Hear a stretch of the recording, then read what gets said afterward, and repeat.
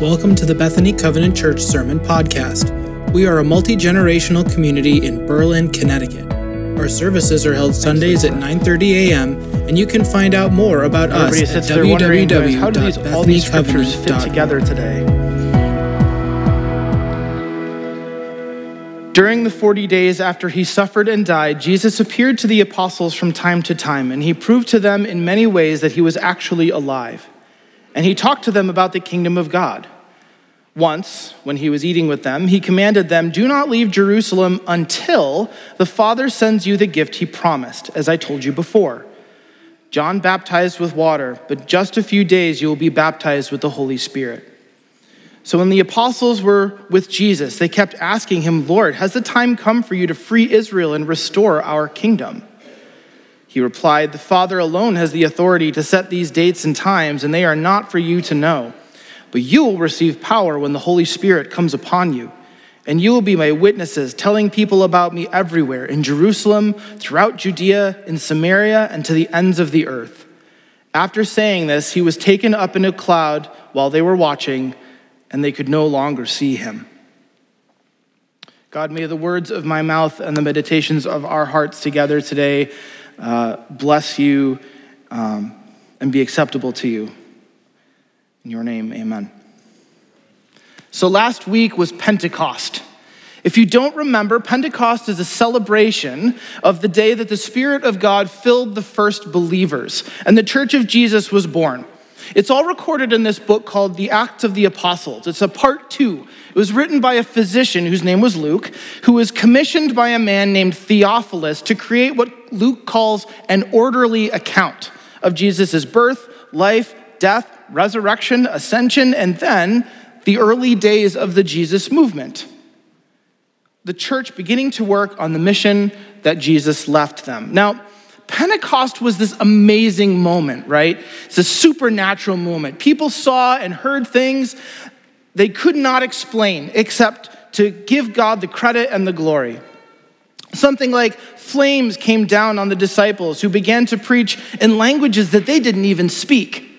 How could they? They weren't well-traveled merchants. They weren't royalty. They were simply blue-collar workmen and women without the benefit of an extensive education or travel experience. And yet, here they are. They're preaching to and being understood by a crowd of people as diverse as it could possibly get. People from all over the Mediterranean world. People with diverse languages and cultural customs assembled in one of the major trade centers of the ancient world. The nations had quite literally come to the disciples from all corners of the Roman Empire, and God did not waste the opportunity. Thousands came to know God that day. When I was a teenager, I took this trip with the Boy Scout troop that I was in to hike Ampersand Mountain in the Adirondacks. Anybody been to Ampersand before? Okay, a couple of you. It's a pretty intense hike, especially if you're an out-of-shape teenager who'd rather have his nose in a book. I'm sure that we've all had some version of this experience. Hours of hard work, hiking, struggling, picking our way up slippery rocks and inclines, a couple of setbacks. But then there's that view, right? You get to the top, and there's this sense of wonder and accomplishment and exhaustion and excitement and awe from where we've come. That's what the disciples are experiencing this day. They've hit this metaphorical mountaintop in their lives. They've followed 3 years with Jesus, and then there's this week of traumatic events and a resurrection, but then he leaves with this sort of vague promise that they're supposed to wait for something. And then suddenly the moment comes.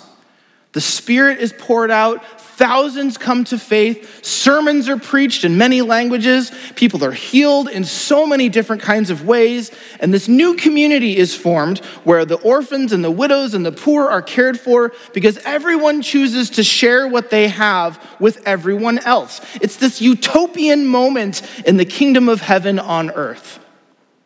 Now, it's not quite what they'd expected, but it's amazing nonetheless.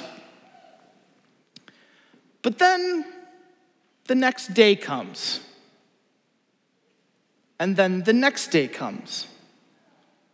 Then the next day comes. And life goes on.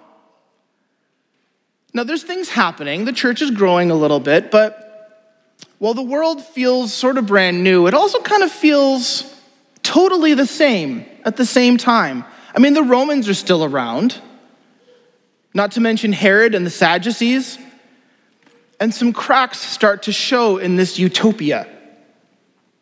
Now, I've heard a lot of sermons talk about how the Acts 2 community is somehow the goal. That somehow, if only we could recapture that moment, if only we'd listen to the Spirit enough, we'd have the perfect community that God had intended. But the more that I read the book of Acts, the more that I think that these first few moments following Pentecost are actually more like a mountaintop experience. It's this powerful moment that is worth remembering and holding on to, but then God invited them back into the valley of the real world. Like on an actual mountain, at some point, we have to stop staring at the view and start walking back down to the ground, because we didn't actually move to the mountaintop. We're only visiting. It's amazing, it's inspiring, but we can't stay there.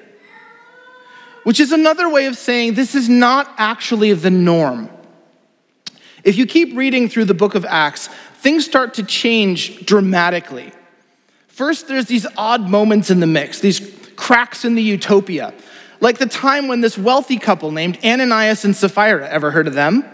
They try to make themselves look super generous by donating some money from something they sold, but then they kept some of the money for themselves and didn't tell anyone, and then fall dead in front of the church for their deception. And it doesn't stop there. Peter and John are put on trial. More people start getting arrested. James is executed.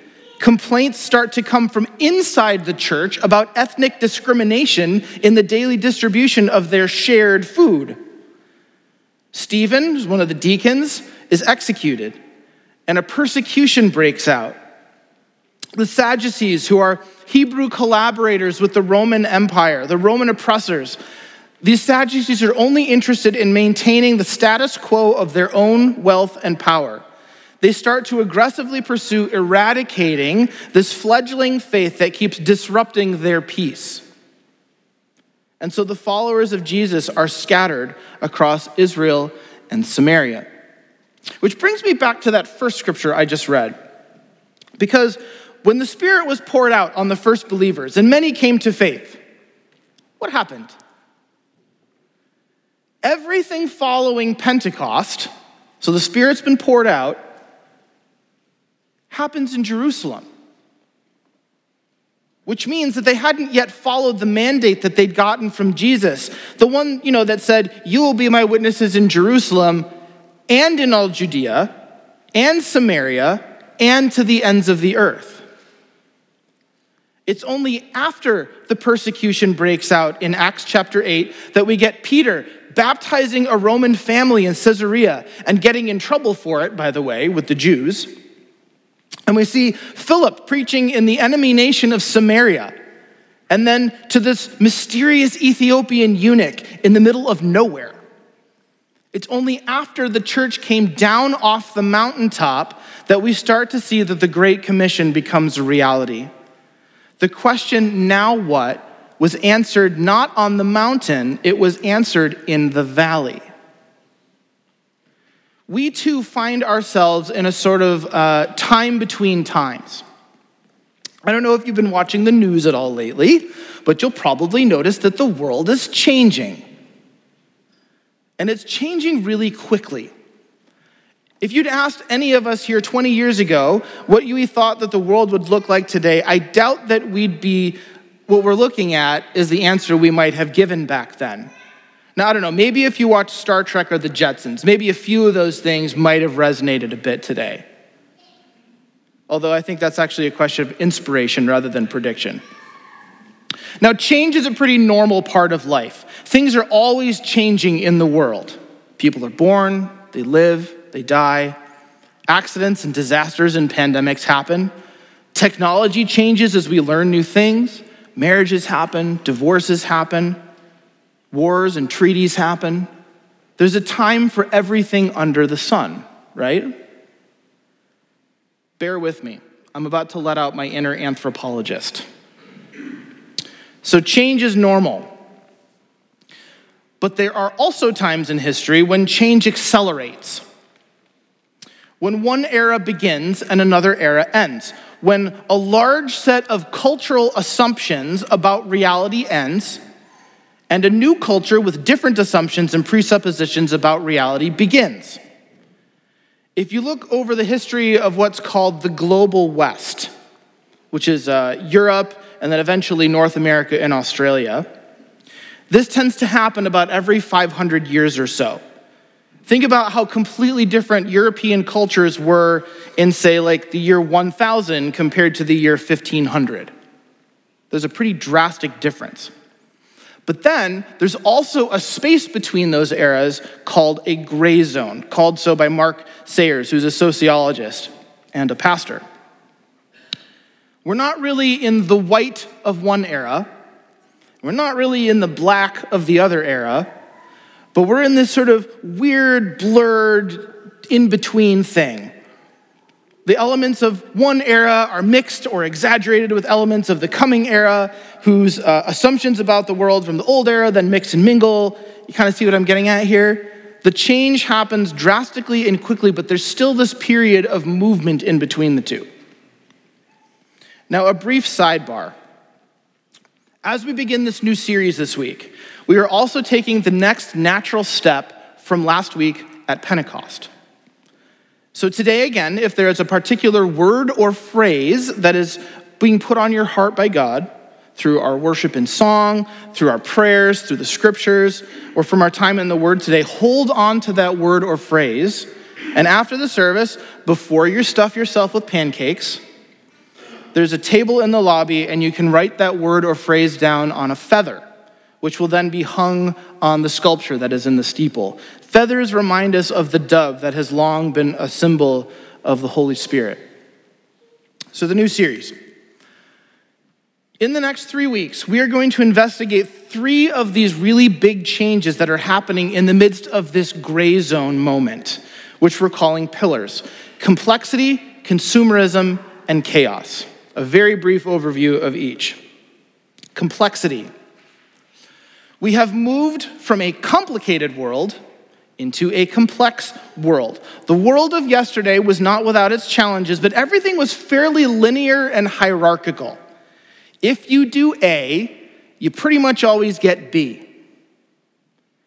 Now, the path of employment, for example, pretty straightforward, right? You go to school, you go to college, you get a degree, you work somewhere for 40 years, and then you enjoy a pretty comfortable retirement. This is not the world of today.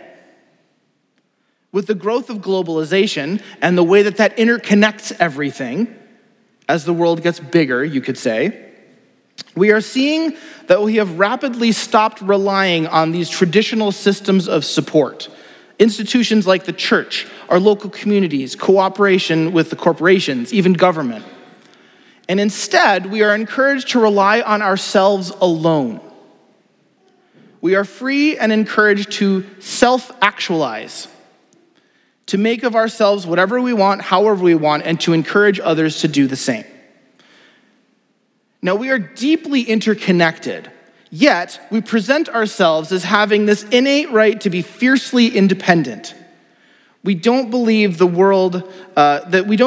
we should have to rely on anyone, nor, by the way, do we think we should be held accountable by anyone. The thing is that this results in both anxiety, because being solely responsible for creating your best self is pretty stressful, and depression, because despite what we're told, human beings are in fact social creatures. And while our culture says that we are the kings and queens of our own world, human beings must be part of something larger than ourselves to survive and thrive, which requires relationships with a depth that will out of necessity push back against our own world building, which is a challenging tension that we are not navigating well. So, complexity. Pillar number 2, consumerism. Now, the Renaissance and the Reformation, if you remember back from your history, around 1500 or so, it gave us a very wealthy society. The world of the individual, if the individual is the greatest good, was built on the back of economic prosperity from cheap goods and services. We can buy whatever we want, and an abundance of free time freed the growing middle class to make of themselves whatever they wanted. We are encouraged then to spend in excess all of our resources and to experiment with our money, our time, our spirituality, our emotions, and many other things. Yet while consumerism is not new to our culture, in some ways it's actually the backbone, prosperity can no longer be assumed in a destabilized global economy with multiple superpowers vying for supremacy, nor can cheap goods and services be assumed in the midst of international competition and increasing unpredictability in supply chains and inflation. Yet our desires remain. Our fall comes from seduction rather than from persecution. We're actually oppressed by getting what we want in excess, the cost of which is actually isolation and a loss of meaning. The wealthiest king in the history of the world, David's son, King Solomon, he wrote the book of Ecclesiastes towards the end of his life. We heard from that earlier. And he begins by shouting, "Meaningless. It's all meaningless."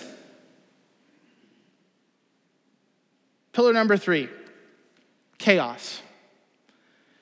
Uncertainty is rampant in the gray zone. Now, I've already mentioned how the world of the previous era was not particularly, it was very linear, right? It was very predictable. A leads to B, leads to C, okay? And you can count on that. But today, if you do A, you might get B. More likely you'll get some of B, but maybe a little bit of C, and maybe D, and then E for some reason. You don't even know where that came from. And then A started to change somehow, and you're not sure how that happened. See, the world is no longer predictable, and it's no longer linear. It turns out that the scientific method of the Renaissance and the Reformation that was supposed to give us this progress and immortality and a bright golden future only made things more complex. Instead of the simplicity of an apple falling from the tree, right? Remember Newton? We got quantum physics and string theory. Or to bring it down to earth a bit, instead of flying cars and robot servants, we got Twitter and reality TV. Our deeply interconnected global reality is no longer a top-down hierarchy, it's a network where if you pull on one thread, it can affect things all over the place that you hadn't expected it to affect. And it can even unravel a bit of the tapestry. Think about all of those issues with the supply chain that we're seeing, and you'll see what I mean. But it's more than just economics. It's also fears about international competition or political polarization from the resulting power struggles. It's the transience that comes from a global society that is on the move and the isolation that then comes with that. It's the growing fears about AI, which, by the way, I can tell you that any true sci-fi nerd has been polite to Siri and Alexa since we got them for this very reason. Alexa, turn on the lights, please. Here's the thing. The cultural and economic stability that we've enjoyed here in the United States post-World War II up until about 15, 20 years ago is actually a historic oddity. If you look at history, that kind of stability is really unusual. In fact, it's actually an artificial stability that was not sustainable. But we got used to it. And so the change in the status quo that we're feeling now feels even more intense. But our world now is returning to a more chaotic, more unpredictable, but more normal reality. So I assume everyone's feeling warm fuzzies after that, right? I know, it's heavy stuff. And as we heard earlier from the book of Ecclesiastes, there's really nothing new under the sun. We're very, very good at putting a new coat of paint or a new fabric or a bit of detailing on the side of our cultural sins. And while they can certainly feel new to us as individuals who don't live for thousands of years to see all of and experience all of these patterns, the changes in the world that we're seeing they're really just the same old things. Now, I want to be careful here because this is not really intended to be an academic exercise. I know it sounded like that. It's one thing to understand what's going on, but it's an entirely other thing to live what is going on. To live in the midst of the transition between areas in this gray zone, much less as a church serve others in the midst of that. The rubber meets the road of these cultural shifts can feel very bleak, chaotic, confusing, and it tends to cause a lot of anxiety and desperation and depression, which, by the way, we are seeing in record numbers in millennials and Gen Z and in Gen Alpha. These are the first generations in a very long time who have to reevaluate the expectations they've been taught because the world that they live in can no longer support the quality of life enjoyed by their parents, grandparents, and great-grandparents. Which leads us to the real question we're asking over the next few weeks. Relating to each of these pillars, complexity, consumerism, and chaos, we're asking the question, what does the good news of Jesus look like in the midst of this time and this place for these people? Because it's still good news, right? Even in the hard times, even in confusing and unpredictable times. If we were super comfortable with everything before, that might mean we need to reevaluate and ask ourselves some hard questions, by the way, because Jesus never 100% affirms our worldview. See, Jesus came in a time and a place and a context. Or as one of my professors in seminary was very fond of saying, Jesus came in skin and sandals and a zip code. The good news that Jesus preached was always intended to come in the context of a culture. He lived the good news. He didn't just say it. And so using the language and the customs that culture would understand. This is not only because we are cultural beings, culture is a product of human beings, but it's also partly how God redeems culture. Culture is a human product. It has all the marks of these weird and wonderful people, and with it, their darkness and their light, their good choices and their bad choices, their loves and their vices, all mixed up together. And God loves people. God created people, but while we are loved, we don't always act like we are loved, and we more often than not create our own problems that God then has to redeem. So it is only natural that there's going to be a creative tension in the way that we do things as a church. On the one hand, how we live out that mission may reflect the way that our culture does things, but on the other hand, it also ought to do that in a countercultural way. So the church called the body of Christ then necessarily comes in many times and places and contexts and cultures and skin colors and languages and styles of footwear. No two churches are alike, and it's always evolving. But the mission remains the same. Proclaim the good news of God's coming kingdom by loving God and loving people. And that's what we see in the rest of the book of Acts. And frankly, the entire rest of the New Testament. This is what our foremothers and forefathers did. Every single letter of the New Testament, including, yes, the book of Revelation and the 4 gospel accounts, is an example of the Church of Jesus wrestling with what it means in a world undergoing massive change to posture ourselves to love both God and neighbor well. See, God is faithful.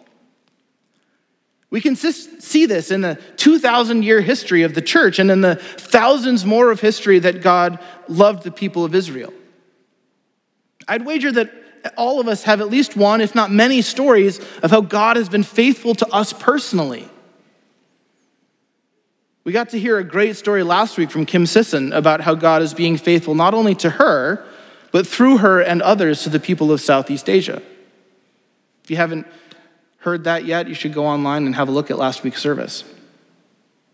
See, while human nature says that there's nothing new under the sun, it's also true that, as we heard from the prophet Isaiah, God is doing a new thing. Like the church in the first century and through the centuries, we too have a mission. In fact, the same mission, to connect and serve so that generations can discover and experience God's transforming love. More on that soon. Would you pray with me?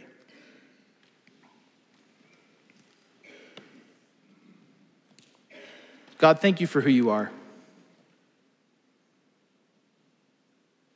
Thank you for giving us minds to understand and eyes to see and ears to hear, hearts to care, bodies to experience. God, we confess our fear. We confess our uncertainty. We confess our anxiety over things we don't understand and the way that the world is changing.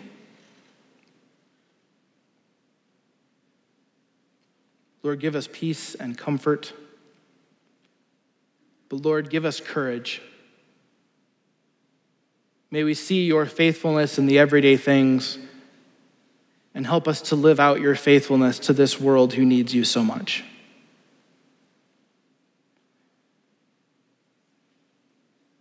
It is in your name we pray together, God.